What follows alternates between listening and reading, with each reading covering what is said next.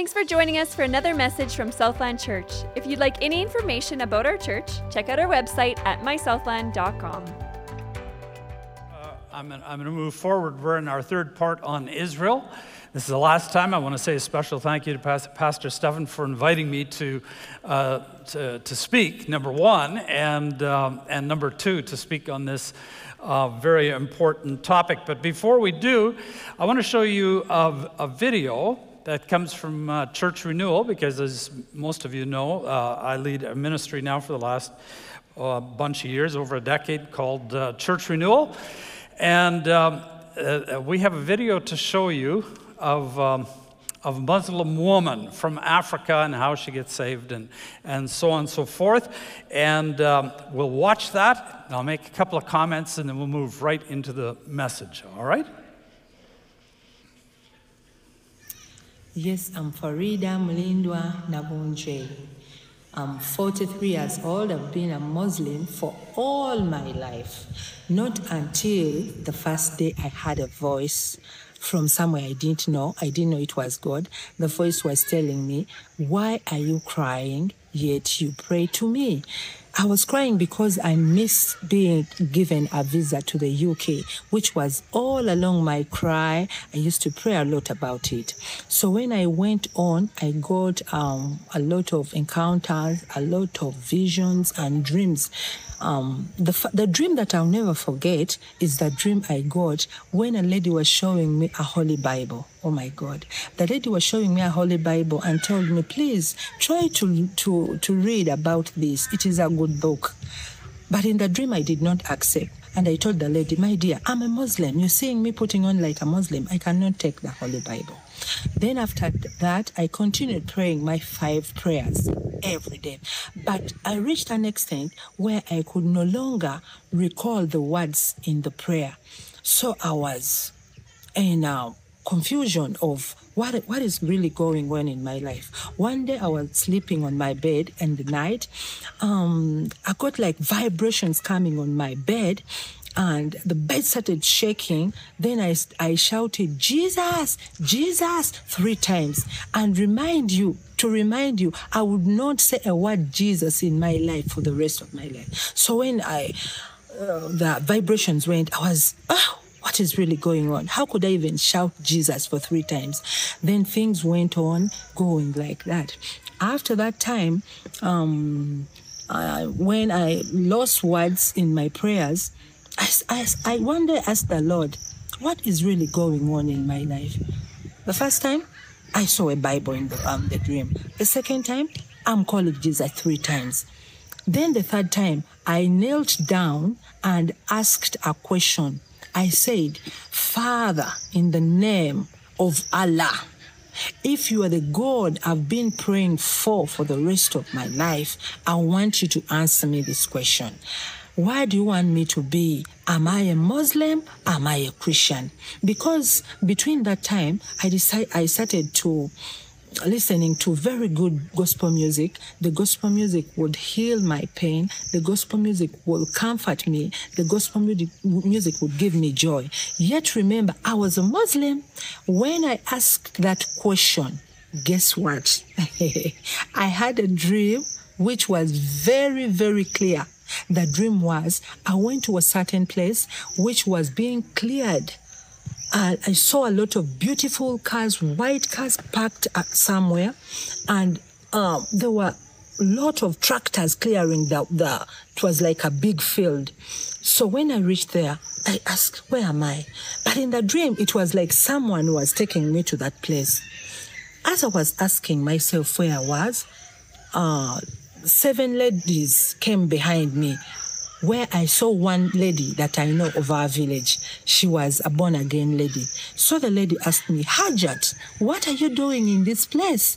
Then I said, "Hey, is it bad for me to come here?" Then the lady told me, "This place is for born-again." Oh my God.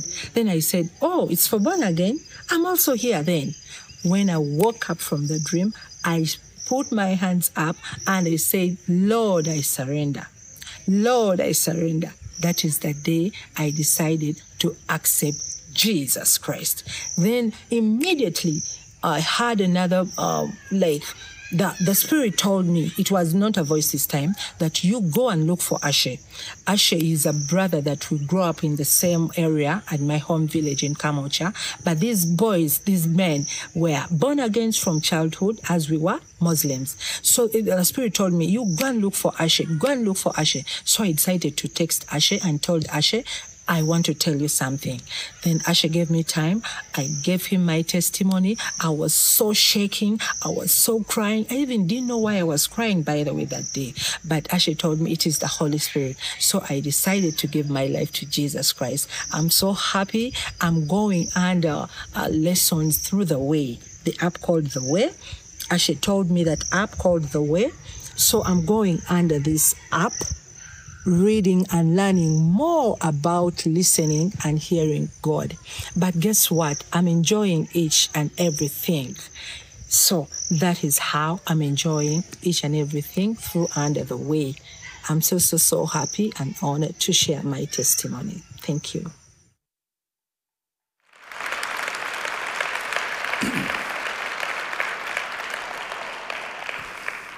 All right, and this Ashe she's talking about that she grew up with because she didn't know what else to do, and the Holy Spirit gave her the idea to talk to Ashe. Ashe's last name is Wandera, and Ashe Wandera just happens to work for Church Renewal. He's the assistant to Henry Kakuza, our director in Africa, and so that's why he's taking her through the Way. But anyway, we'll tie that up a little later. I think there's a slide coming up with the QR code. If you're interested in our newsletter, in the Church Renewal International newsletter, we tested it. If you know how to use the QR code, and you try that right now, it'll open it up, and you can give us the information, and we'll give you our monthly newsletter in which we have testimonies and updates continually of what God is doing. And if you don't know how to use a QR code, and I won't ask you if you do, then simply email us. You can email me, you can email Kim, Kim Neufeld, or Kim M at churchrenewal.com. If you forget that, if you forget everything else, then just email your pastor. And he'll get it to us, okay? So that's what you can do. Now, just one little update. Last year, Pastor Stefan asked me if I would come and share an entire morning on Church Renewal, and so I did. And I reported at that time that we had just hit 1,750 pastors that were mentoring in about 55 countries at that time. You want to know what the number is now? All right, come back next week, and then I'll... No. That's how we used to do it, right? We'd say, then come to the prayer summit tonight, and then we'll tell you. No, the number has just crossed 2,600 now. 900 in a year, yeah. And the reason I'm telling you this is it takes a lot of people to make this happen. We have so many partners, financial partners. So we get a lot of marketplace leaders that are helping us. There's many of you individually that give directly to Church Renewal. We have prayer partners. This entire church supports us. This church supports us. In fact, Ron McLean said to me recently, he said, I would say about 90% of what we do in Church Renewal comes because of this church in this region. About 90%. That's pretty significant, wouldn't you say? And so I just wanted to take a couple of minutes and to say a very special thank you to your pastor, to you, to all of you who give, who pray, who help us in countless different ways, because it's making a huge difference. 4% of pastors in the world have any training whatsoever. 4%. Did you get that? Do you see why we have a problem and why we have such tremendous needs? And so even some of the things that I preach on here and stuff, our pastors get that all around the world. They get all this stuff.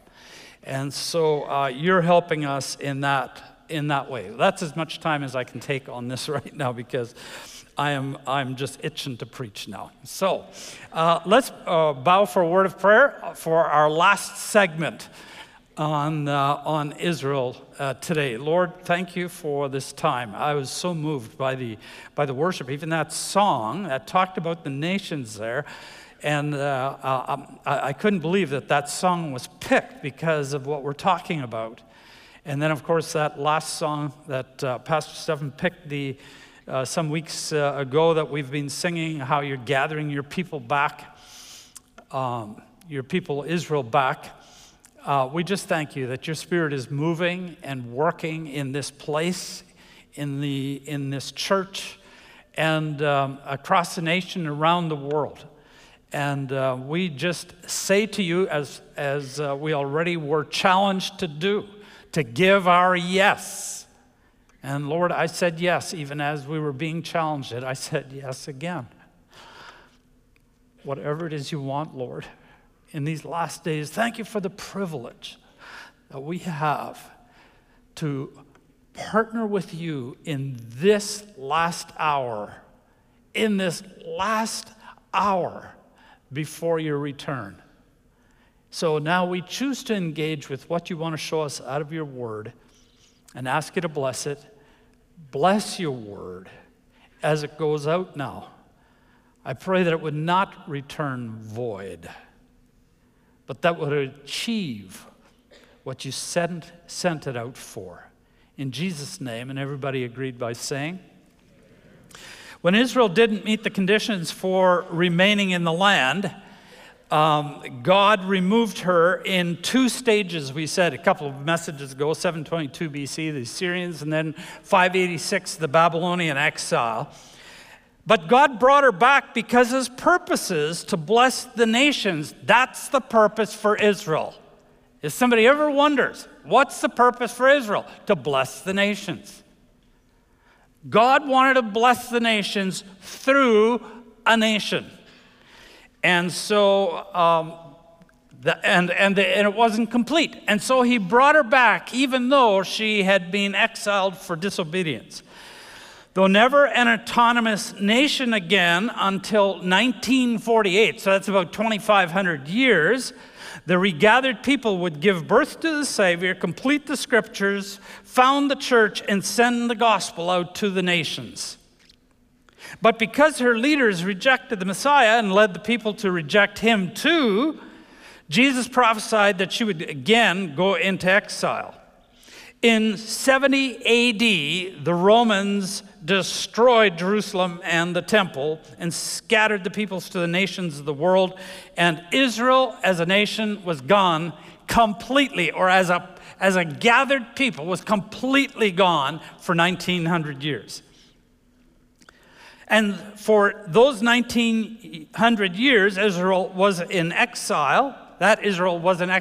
Many theologians and scholars concluded that God's purposes for Israel were complete.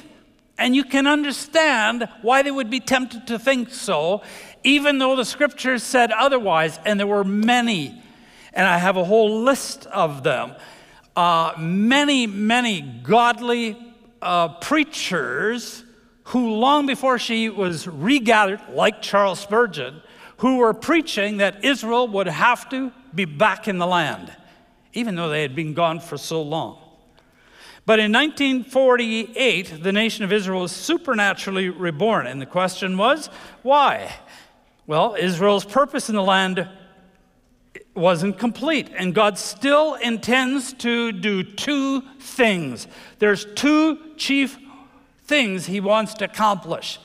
Israel needs to be saved, and the nations need to be saved. Amen? Those are the 2 chief reasons right there. How will this happen? That's what we're going to talk about in this message now. Israel will, first of all, be attacked and defeated. There's another attack coming and another defeat coming. There's going to be a rise of a world ruler, an antichrist. Daniel received a vision of 4 historical world empires. He says, in my vision at night, I looked, and there before me were the 4 winds of heaven churning up the great sea. 4 great beasts. Now, right away, you're going to be tempted. Some of you are going to be tempted to turn off right now. Oh, this symbolism, you can't understand any of this. Listen to me. Often when Scripture gives symbolism, it actually describes what it is and explains it. It's no different than you do this. You do this in your ministry here. You listen in prayer and you get pictures from the Lord. Do you? Do any of you do that? And then often He gives you meanings for that, right? But the pictures are a succinct way that touch your emotions in a way that words don't necessarily do it. And so God uses pictures or symbols. So don't be turned off by the symbols. Get excited about the symbols, okay? Amen? All right, here we go. A few verses later, Daniel describes it. The angel says to him, the 4 great beasts are 4 kings that will rise from the earth. They're actually empires. They're leaders of empires, like Nebuchadnezzar and Alexander the Great and so forth. These empires rose up from the Mediterranean region. The first 3 subjugated Israel in the past, like Babylon, Medo-Persia, the Greeks, the Romans. The 4th, in the end, it says, will subjugate Israel in the future. And this last empire will be the last human empire. We are close to the end. There's one empire left to go that's going to subjugate Israel, okay? And there's been other empires, don't get me wrong, but when Scripture talks about it, it's talking about it from an Israel-centric point of view, because God works through Israel. This last empire will be the last human empire. It'll be the most ruthless and terrifying of any that preceded it. Daniel 7:7. Before me was a 4th beast, and now he describes it. Terrifying, frightening, very powerful, large iron teeth, crushed and devoured its victims and trampled underfoot whatever was left. It was different from all the former beasts or empires, and it had 10 horns. Okay, wait, 10 horns. Does the angel tell him what the 10 horns are? He does. In verses 23 to 24, the 4th beast, which is an empire, is a 4th kingdom that will appear on earth. It will be different from the other kingdoms, will devour the whole earth, trampling it down, crushing it. The 10 horns are what?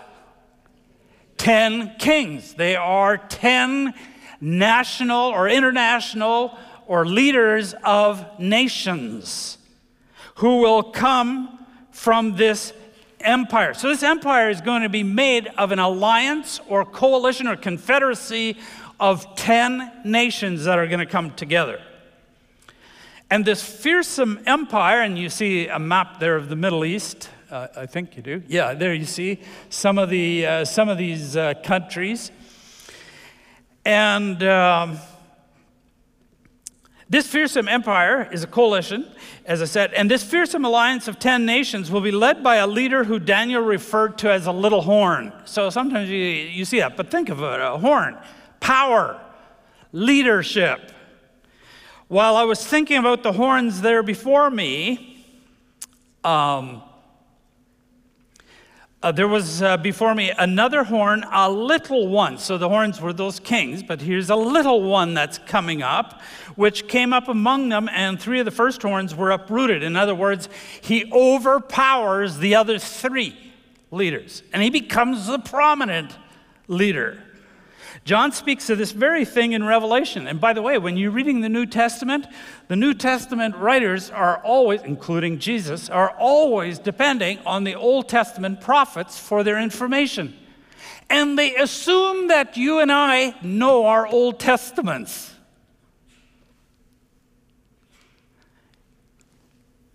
That's an important point. Because if we don't know our Old Testaments at all, then we're going to have trouble with the New Testament. All right? So anyway, John speaks of it. It says, the 10 horns you saw are 10 kings who have not yet received a kingdom, but who for 1 hour will receive, short time, will receive authority as kings along with the beast, this alliance, this confederacy. They have one purpose and will give their power and authority to the beast. So these nations will submit to the one. And the 10-member confederacy is made up of nations that surround Israel, as you were seeing on the map there. And Zechariah says, "Behold, I will make Jerusalem a cup of drunkenness to all the," which peoples? Surrounding peoples. The scripture actually tells us who these nations are. It uses the word surrounding. You can look it up at home. By the way, all the points that I'm making here are backed up by a plethora, many passages of scripture, and I spent huge amounts of time cutting it all out so that we could talk about it. So we're skimming this morning, all right? But you go in Ezekiel, for example, 36 to 39, you read all of that. Zechariah 12 to 14, and I don't mean verses, I mean chapters, you know. And Jesus, Matthew 24 to 25, and so on and so forth, okay? Surrounding peoples, Judah will be besieged as well as Jerusalem. The prophets name these nations. I had to take it out, but they actually name them, and they are the same names as what you saw on the map there. Maybe someday we'll talk about that. The second thing is, not only does this ruler rise up, he makes a covenant or peace accord. That's what's going to happen. Watch for it. It's coming. It'll be a 7-year covenant or peace treaty like the Oslo Accords between Israel's Yitzhak Rabin and the PLO's Arafat in 1993 and 95, or any one of the other ones. Daniel 9:27 says he will confirm a what? Covenant or peace treaty or peace accord with many for 1/7. That's a 7-year period. We don't have time to develop that. But in the middle of the 7, he will put an end to sacrifice and offering, and at the temple, he'll set up an abomination that causes desolation. So, this peace accord that's coming and that you're going to hear about in the news in future days. I don't know how long from now. It could happen at any time. It could happen in the next couple of years. I don't know. Nobody knows. But this peace accord or covenant is for one set of 7 years and marks the start of the tribulation and the early birth pains. And according to Daniel, this peace accord will allow the Jewish people to have a what? A temple. Now, it could be a tent, a tabernacle. It could be something that's constructed very, very easily and put together.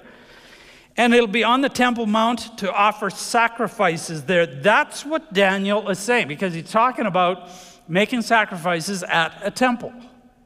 And the peace accord is going to have something to do with that. Now, what would happen? I mean, think about this for a minute. Can you imagine right now what would happen if the Orthodox Jews, who, by the way, hold a balance of power in Netanyahu's government today? That's incredible to think about that. But can you imagine what would happen if the Orthodox Jews got the government to erect a temple on the Temple Mount today where the Dome of the Rock sits? You'd have World War III. Like right now. Amen? Oh yeah. Some of you have been to Israel. How many of you have been to Israel? Yeah. And but you see it on pictures too. You know, you can see it from Mount of Olives, and you see the Dome of the Rock on the Temple Mount there. And if that happened, you'd be in trouble. Now, there's two conditions that would have to happen for this, or for this to happen. The Orthodox Jews would have to have a balance of power in government, like they do today. And the Antichrist has to convince the surrounding nations of the Confederacy. Think about that. Because right now, you'd have a powder keg. But somewhere, he's going to make a deal with them. It's going to be a secret deal, I think. And say, let's let them have their temple on there. But I won't go any further for a moment. So there's going to be this covenant or peace accord. And somehow there's going to be sacrifice and offering at the temple. So that's still coming. Then there's going to be the abomination of desolation and tribulations. Daniel says that midway through this peace treaty, this ruler will break his promise, ending sacrifice and committing sacrilege at the temple. And let's look at chapter 9, verse 27 of Daniel. In the middle of the that 7-year period, he'll put an end to sacrifice and offering. In other words, they were they were making sacrifices and offering already, and he's going to put an end to it. And then at the temple, he will set up an abomination that causes desolation. He is satanically inspired because he's the Antichrist. That's what John calls him in 1 John 2. For he proclaims himself as God, according to Paul in 2 Thessalonians chapter 2, verse 4. And Paul is copying Jesus, and Jesus is copying the prophets. Okay? And, of course, he's expounding on it as well. He, the lawless one, or Antichrist, will oppose and will exalt himself over everything that is called what? God, or is worshipped, so that he sets himself up in God's temple, doing what? Proclaiming himself to be God. So that is at least part of the sacrilege that he commits at the temple in the middle of the 7, and that breaks it. Jesus talked about it too in Matthew 24:15 and referred back to Daniel. He actually names Daniel there. No doubt, the peace accord which Antichrist and the surrounding nations make with Israel will be made under false pretenses. They'll be made under false pretenses. Remember what I said? The Antichrist is going to have to convince this lawless one, this ruler, this little horn. He's called all those things. He's going to have to convince those surrounding countries, this confederacy that you saw up there, that they should make this peace accord with Israel. But I don't think, I think it's under false pretenses. And he'll break it. I think he'll tell them, and then when Israel is complacent, then we'll break it and we'll attack and destroy Israel. Because until now, they've tried numerous times to destroy Israel. Have they been able to do it? No, they always lose. So he's going to use a different tactic. And Israel, of course, wants nothing more than peace. And so she will be ripe for that kind of an approach. John, in agreement with Daniel, said that he will blaspheme God and exercise authority over the nations for 42 months, which is 3.5 years, which is the same as times and 1/2 a time. So when he uses that, John tells us what that means. The beast was given a mouth to utter proud words and blasphemies and exercise its authority for how many months? 42 months, which is 3.5 years. So immediately upon offering that abomination that causes, or setting up the abomination that causes desolation, this will happen. And he was given authority over every tribe, people, language, and nation. All inhabitants of the world will worship the beast. This will be man's last gasp at setting up his own kingdom on earth. That's what this will be. And once this man is exposed as the Antichrist, his wrath and the tribulation will greatly intensify. And Jesus referred to this as the Great Tribulation. That last 3.5 words. The whole thing is bad, but the last 3.5 years is particularly bad, as we're going to see. Jesus said, "For then there will be great tribulation, such as has not been from the beginning of the world until now, no, and never will be." That'll be the end. Amen. Well, what's going to happen? So we said there's a ruler coming. He's going to rise up. He's going to make a peace treaty or peace accord with Israel. He's going to break it halfway through with something called the abomination of desolation. and the Great Tribulation will follow. And immediately the coalition of 10 nations will they will invade, attack, and they will defeat Israel. Scripture is very clear about that. There aren't just a few kind of vague verses about it. There are huge swaths of Scripture that describe it. But we'll look at just a little bit.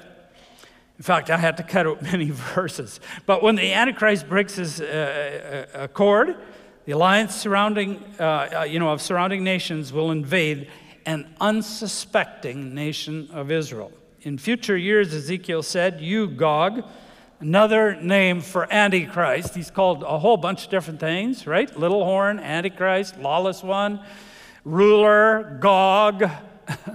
He's got all kinds of names. Will invade a land that has recovered from war, whose people were gathered from many nations to the mountains of Israel, which had long been desolate, and now all of them live in safety. And you and the many nations with you will go up advancing like a storm. He's speaking of the Antichrist here, the little horn, the lawless one, this satanically inspired Antichrist. You will devise an evil scheme. You will say, I will invade a land of unwalled villages. I will attack a peaceful and what? Unsuspecting people. All of them living without walls and without gates and bars. Zechariah says that Israel will then be decimated. In the whole land, declares the Lord, 2/3 will be struck down and perish. Yet 1/3 will be left in it. And then in the very next chapter, Zechariah says, I will gather all the nations to Jerusalem to fight against it, these surrounding nations. So God sovereignly superintends these things because he's going to judge the nations there. But they come up against Jerusalem and Israel. The city will be captured, Zechariah says. The houses ransacked, the women raped. Half of the city will go into exile. But the rest of the people will not be taken from the city.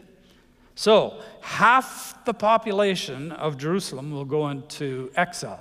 1/3 of the nation, or 2/3 of the nation, will be decimated. This exile and occupation of land by the invader will last 3.5 years. In other words, they don't just go in there and there's something that happens and then Jesus comes and cleans it all up right away. No, this extends for a period of 3.5 years. Daniel says the holy people will be delivered into his, speaking of the little horn again, hands for a time, times and half a time, which is how many months? 42 months, 3.5 years. And they, the Gentiles, John says, will trample on the holy city for 42 months. He agrees with exactly with what Daniel is saying. Now, I want you to think about this for a minute. Wait a minute. You say, that's what Scripture says? Oh, yes, that is what Scripture says. And I don't say this in a triumphant note. This is a frightening prospect. It's also a sad prospect. But there's a good side to the story, so don't run out yet, okay? But think about it. Neither the EU, the European Union, nor the USA will be able to protect or deliver Israel. Not that the EU would want to, but they won't be able to protect or deliver Israel. Worldwide anti-Semitism is rapidly gaining strength again, and we see it, right? We had some Church Renewal International pastors here recently, just 2 weeks ago. Eddie and Anne Wallace from France, and they reported that in their city, about a third of them are Muslim, and then in a village just a few minutes ago, away from there, it's about half Muslim. So when this Hamas thing started, they made stencils of the Star of David, and then they found all the Jewish businesses and they spray painted them to identify them. And then the sales of those businesses plummeted because some people are biased against the Jews and others are just fearful, so they stayed away. Of course, we saw the same thing happening in Canada. The Toronto Sun reported the same thing. Canada's starting to look like the 1930s Germany, was the title of the article on November the 5th. There was swastika in the Ottawa demonstration, and they defaced Jewish-owned business, a Jewish-owned business called the Aroma Espresso Bar in Toronto. So why is it that the nations, that they hate Israel so much? Why is the Jews so hated? Not just now. Why in World War II? Why before that? I mean, that's why they fled. It's because Satan incites them with his own hatred and rage, according to Revelation chapter 12, verse 12 to 13. He rages against Israel because God's blessing to the nations come through who? Israel. That's why he hates them. And because Messiah will establish his kingdom on earth, where? In Israel. And so Satan's trying to stop this from happening. That's at the macro level, what's going on. And he's trying to stop this, just like he tried to kill Jesus at his first advent. Do you remember that story? And how he tried to stop the early church. So he hates Israel.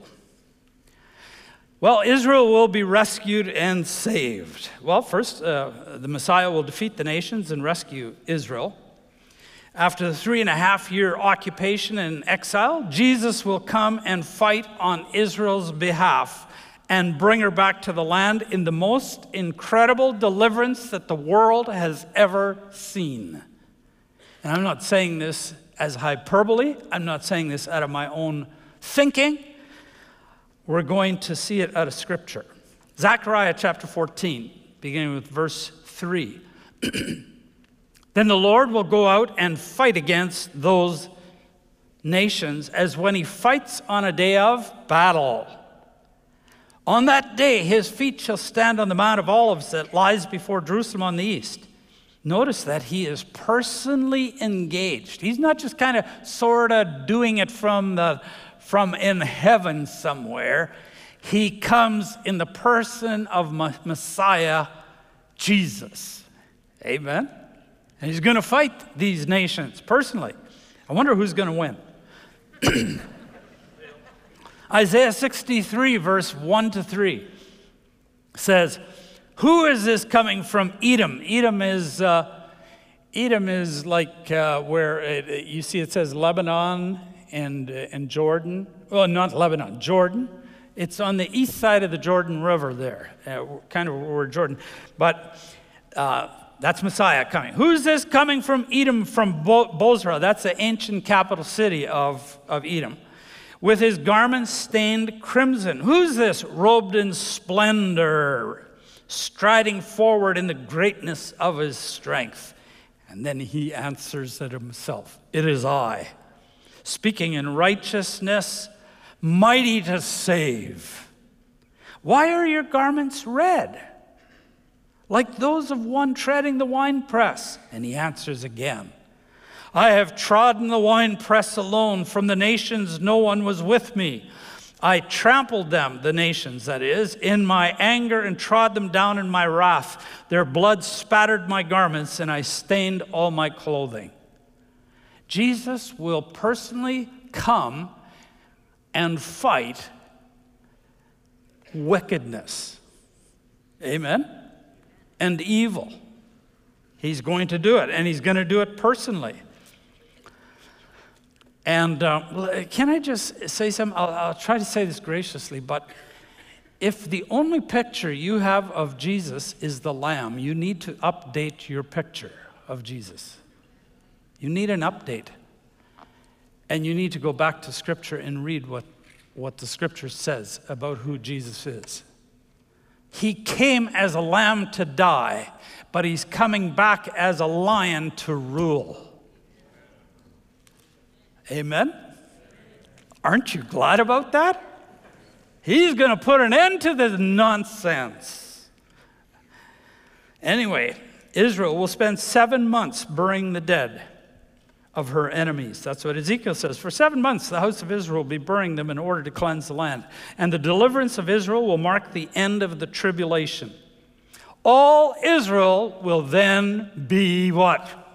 Saved. Watch how it happens. Zechariah speaks about what God is doing with the 1/3 of Jewish survivors during that 3.5-year period. This third I will put into the fire. I will refine them like silver, test them like gold. Jeremiah says it is a time of discipline that will bring Israel back to God. She doesn't know God now. I have surely heard Ephraim's moaning. You disciplined me. They're crying to God. That's northern Israel. You disciplined me like an unruly calf, and I have been disciplined. Restore me, and I will return, because you are the Lord my God. That's going to happen. Zechariah describes the scene when Israel sees Messiah deliver them. Zechariah 12, he says, this is Messiah speaking, I will pour out on the house of David, that's Israel, and on the people of Jerusalem a spirit of grace and prayer, and they will look on me, the one they what? Pierced. They will mourn for him as one mourns for an only child and grieve bitterly for him. You just go and read that entire section. In 1948, they returned in unbelief, which continues to this day. There's about 20,000 believers in Israel today out of maybe 6 million people. And it's growing. It's much more than it was. But when the Messiah reappears to deliver them, they will recognize that the Lord's discipline of them was justified, and they will mourn and repent of their obstinate unbelief and rebellion. And that's what the judgments were for, to bring Israel back to God.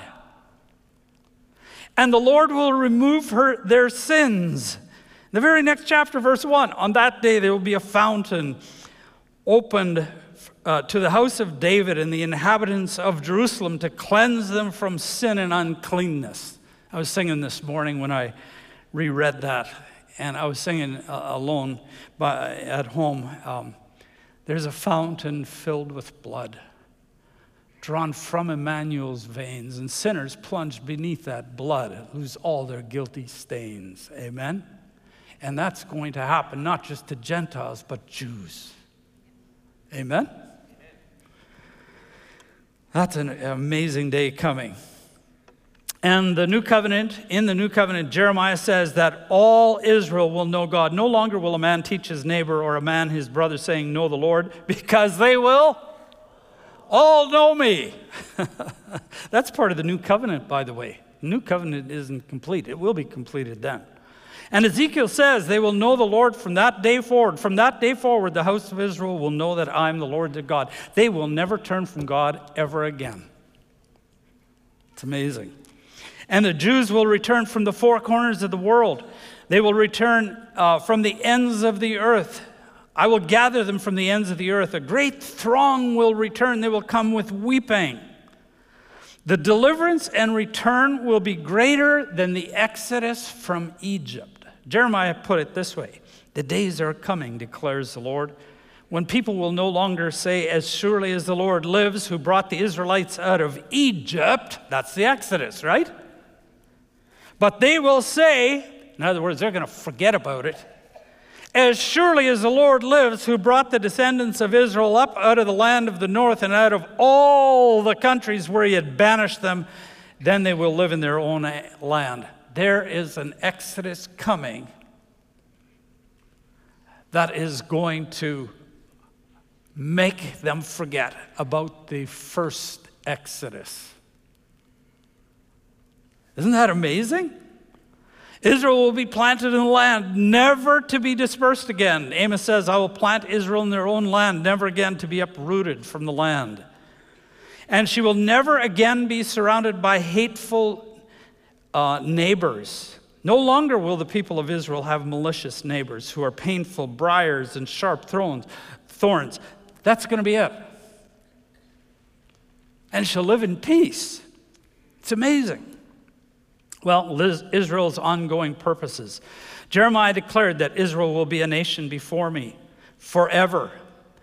Listen to what he says. He who appoints the sun to shine by day, who decrees the moon and stars to shine by night, who stirs up the sea so that its waves roar, the Lord Almighty is his name.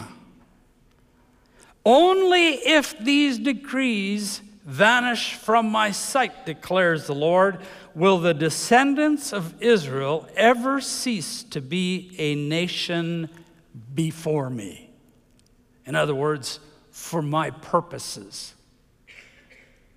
God's not done with Israel yet. That's why he's bringing her back. He wants her to be saved, but not just for herself, but so that she can be a blessing to the nations and fulfill the mandate that God had for her all along. The nations will come to know the Lord, first of all. How will this happen? Through Israel's deliverance. Remember when Israel left Egypt in the Exodus? Over and over it says, I'm doing this so that you will know me. And then it says, I'm doing this so that the nations will know me. And many Egyptians came out of Egypt with Israel. Many. And Rahab, you think about examples of Rahab and all these Gentiles who got saved because of what God did. Rahab said, all the nations have heard what God has done for you. And many were converted. Ezekiel 39 says, I will bring you, Gog, from the far north, send you against the mountains of Israel. Then I will strike your bow from your left hand, make your arrows drop from your right hand. On the mountains of Israel you will fall. That's that confederacy. You and all your troops and the nations with you. I will make known my holy name among my people Israel. I will no longer let my holy name be profaned. And the nations will know that I, the Lord, am the Holy One in. That's part of the way that nations, many, are going to come to Jesus right there. When they see this fantastic deliverance, impossible deliverance, they'll know that it was him. Second, the nations will come to know the Lord through Israel's ministry. Jesus will set up his kingdom on earth and rule as the eternal Davidic king in Jerusalem. Isaiah says, in the last days, the mountain of the house of the Lord will be established as the chief of the mountains of the nations. Mountains. It's a picture. The powers, the nations. Israel will become the leader of the nations. It will be raised above the hills, and all nations will stream to it. You know where the nations stream today? Saudi Arabia. Mecca. One day, they're going to stream to Israel, to Jerusalem. It's no big deal, except for one thing, because that's where Messiah, Jesus, is going to rule. And they're going to stream there. They're going to make pilgrimages there. They're going to have to build much bigger airports. And many peoples will come and say, come, let us go to up to the mountain of the Lord, to the house of the God of Jacob. Now, we'll listen very carefully to what it says. He, and Israel there, will teach us his ways so that we may walk in his paths. The nations are saying this. For the law will go forth from Zion and the word of the Lord from Jerusalem through the world. Messiah will reign from Jerusalem for 1,000 years. Many people will be born during that time and will need to be saved. Amen? Amen? Many. They're going to have lots of kids for 1,000 years. He's going to be ruling there. And Israel will be the mediating kingdom of priests who are going to tell the law. And the nations are going to get saved. Many in the nations. Israel will have a prominent role in bringing them to salvation during this time. Zechariah 14 says the survivors from all the nations that have attacked Jerusalem, even the surrounding nations, many will be saved. And they're going to go up, their children, year after year to worship the King and the Lord Almighty. I'm going to conclude now. There's an interesting verse in Galatians. Galatians chapter 4, verse 4. It says, "But when the fullness of time had come, God sent forth his Son, born of a woman, born under the law, to redeem," and then he goes on with that. That verse is often referred to during Christmas time, and we're coming to that time, right? By fullness of time, Paul meant that the world into which Jesus came had been prepared historically for Jesus' first coming. In 586, they went into Babylonian exile. They came back 70 years later, as we've talked about in the previous messages. But they didn't come back as a nation. They came back as a province of Medo-Persia. This is really important. Just watch this for a second. And the empire that succeeded, the Greek Empire, they were a province of the Greek Empire. The Romans came after that, and they were a province of the Romans. They were not an independent, autonomous nation. They were a gathered people, but that was it. So for 500 years, they were under subjugation of 3 successive empires. Now, why is this important, what you're saying? So when Jesus was born, there was already a great longing and expectation of a Messiah to rescue them from their political yokes that they'd been under for 400 or 500 years. It was from these who were waiting for Israel's redemption that Jesus received many of his followers. That's who he got his followers from. In other words, the fullness of time, God was setting it all up. The Gentile world was likewise being prepared. All the nations subjugated by the Greek Empire adopted Greek as the common language, just like English is. And the Old Testament was translated into Greek. The New Testament was written in Greek. And everyone could understand it. Language wasn't a barrier for God's word anymore.